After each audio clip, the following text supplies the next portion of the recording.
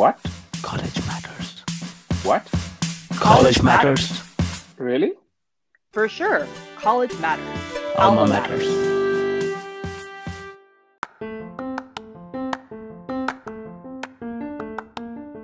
Hello, and welcome to this week's episode of College News Fit to Digest. Every week, we pick a few news items relating to US colleges and discuss it with our own Shweta Bagade.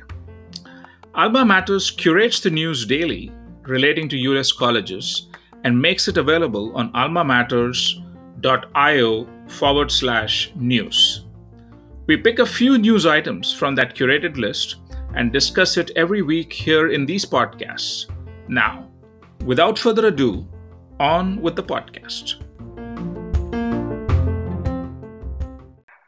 So we've got 4 topics for today. The first one is about students leaving college without a degree, and I guess they've compiled some list. And there are about 39 million students who've left college without a degree. It's a pretty huge number. Not even sure how it got to that, but what do you think? Well, it kind of is in line of those. We talk about overall enrollment at colleges, for particularly four-year colleges, and I think it aligns with that, where you've got students who start college and for a number of reasons, have to drop out, and for probably even more complicated reasons, don't ever re-enroll.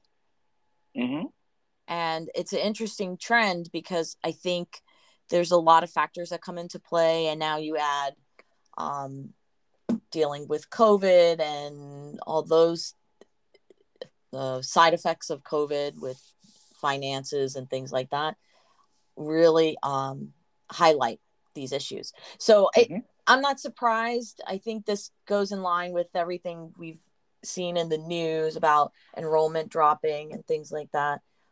And I think, one of the things that was interesting that I saw were a lot of, they said, I think, I'm trying to find the exact number, but California, Texas, New York, and Illinois was like a good portion of the students that are not enrolling. And when you look at 3 of those states, the cost of living has skyrocketed. I can't speak to Illinois. I don't know enough about Illinois, but I know California, Texas, and New York, cost of living in those places have gone up astronomically.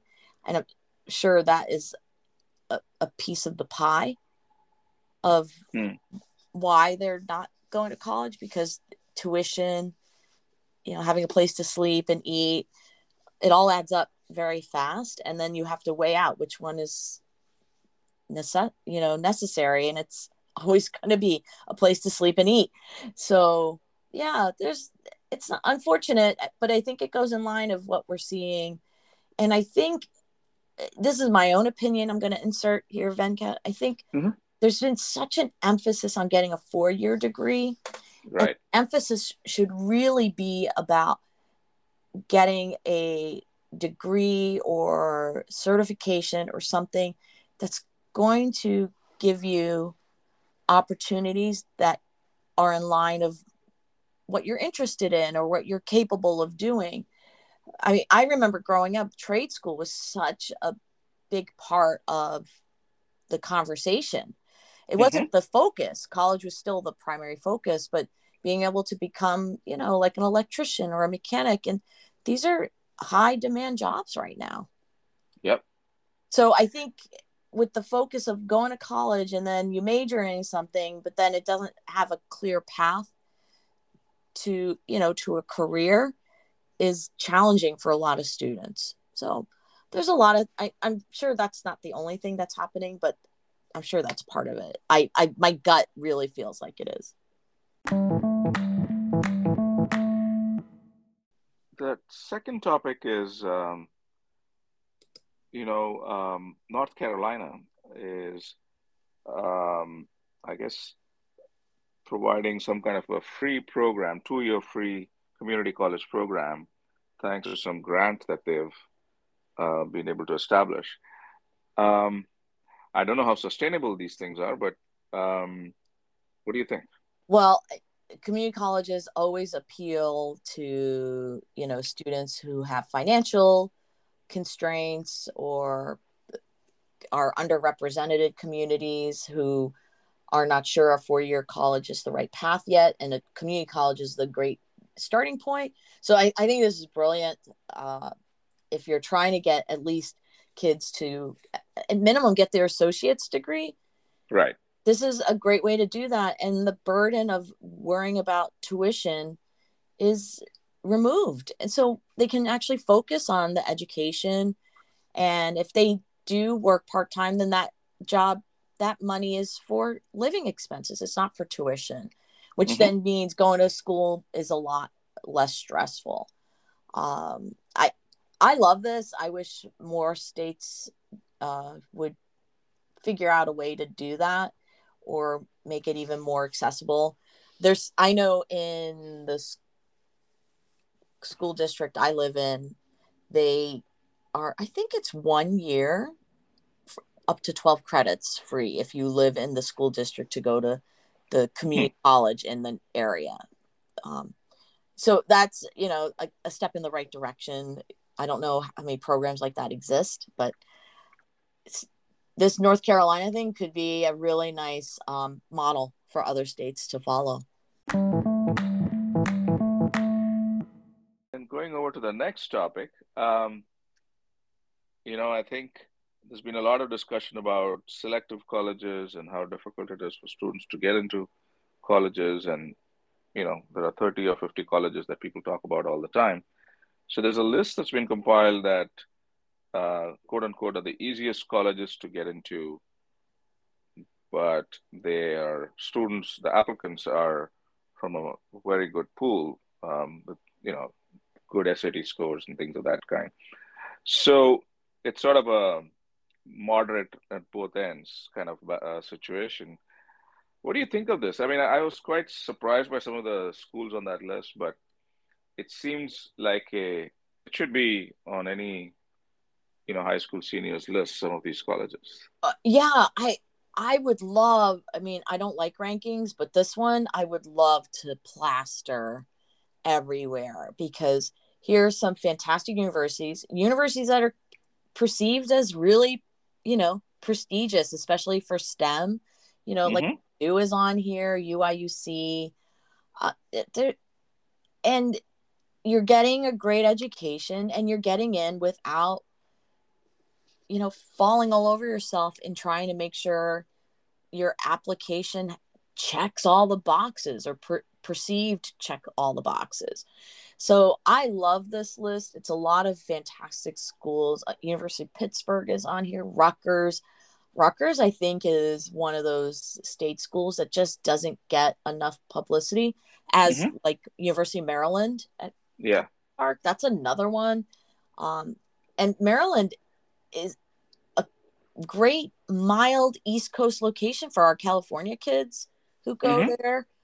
If they're like worried about weather, well, Maryland is a little bit south, and it's not, you know, it gets snow, but it's very mild compared to, like, let's say going to Boston University, for instance. Right. So I, this is a list I'm going to be like referring to a lot, because I have lots of great students that are not getting into our UCs for competitive reasons, as we Right. all know, with 150,000 applicants, and you're going to get an awesome education. These are phenomenal options that are out there. Yeah, I think what's interesting is that, people worry about a school, you pick a school and there aren't enough good students around you, right? So here, you don't have that issue. I mean, I think the applicants and finally the folks who enroll, meet a certain bar, if you will, and I think that's great. I mean, to be able to have a great student body and have a good group of peers around you. So, Yeah, definitely. Um, and a lot of places, you think of a city like New York, where instantly people think of two, right? Columbia yeah, and NYU. These Hmm. are ultra selective schools. And here's Fordham. Yeah. It's like a hidden gem right there in New York City. I happen to know Fordham has 2 campuses, one right by Lincoln Center and one in Rose Hill, which is a beautiful area of the Bronx. It's a great location across from botanical gardens and very accessible to go into the city. Mm. They have like a shuttle service or something along those lines. So it's like, wow, I'm like scrolling through the list. Another one is Stevens Tech, this Yeah. pretty small school, definitely STEM focused. As it does have a strong business program, so don't dismiss it, even though it says tech. And it's right over the bridge to New York City. It's another one, super easy train ride into from Hoboken to New York City. So yeah, this should be the list people should be advertising and not those crazy ultra selectives where their admission rates are 8% and things of that nature. So it's crazy. But there are lots of great options in this country, and they just get overshadowed by those top 30 rankings. Yeah, yeah. I think that's it. I mean, I think the issue isn't one or the other. I think it's really making the information available so that, you know, people make better choices, because there's a huge discussion around what's a good college for me, and is it a college that someone's heard of, and is it a brand name, and this is XYZ. And really, some level of fact checking and putting some numbers like this, it's a lot more compelling than just arguing about names and brands. So I Exactly. think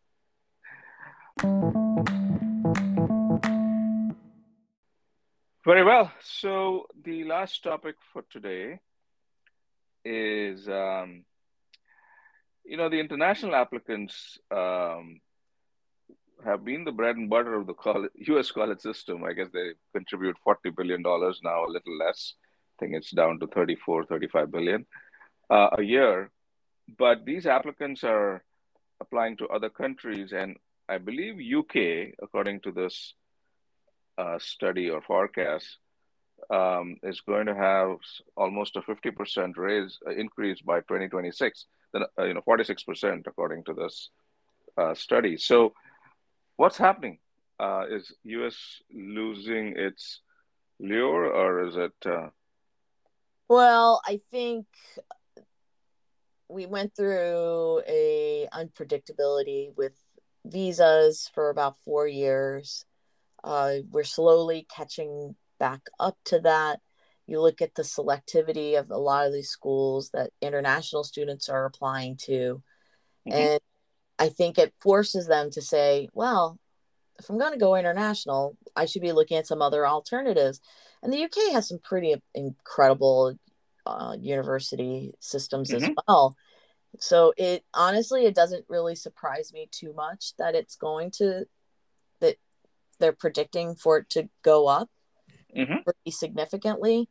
I hope they are ready for that surge of students, applying, because it does change how I think their system of applications is a little bit more uh, data driven.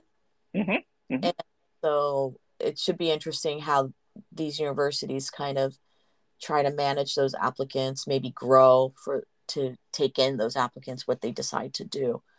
But yeah, the international piece is always huge, no matter what country you're in. And yeah, I I could see where the US may start losing some of their share to a place like the UK.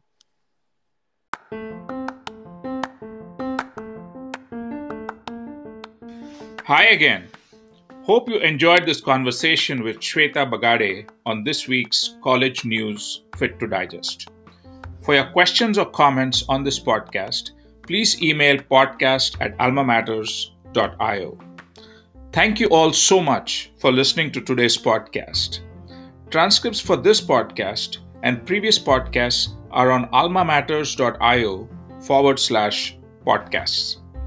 To stay connected with us, subscribe to Apple Podcasts, Google Podcasts, or Spotify, or visit anchor.fm college.edu/alma matters to check us out. Till we meet again, take care and be safe. Thank you.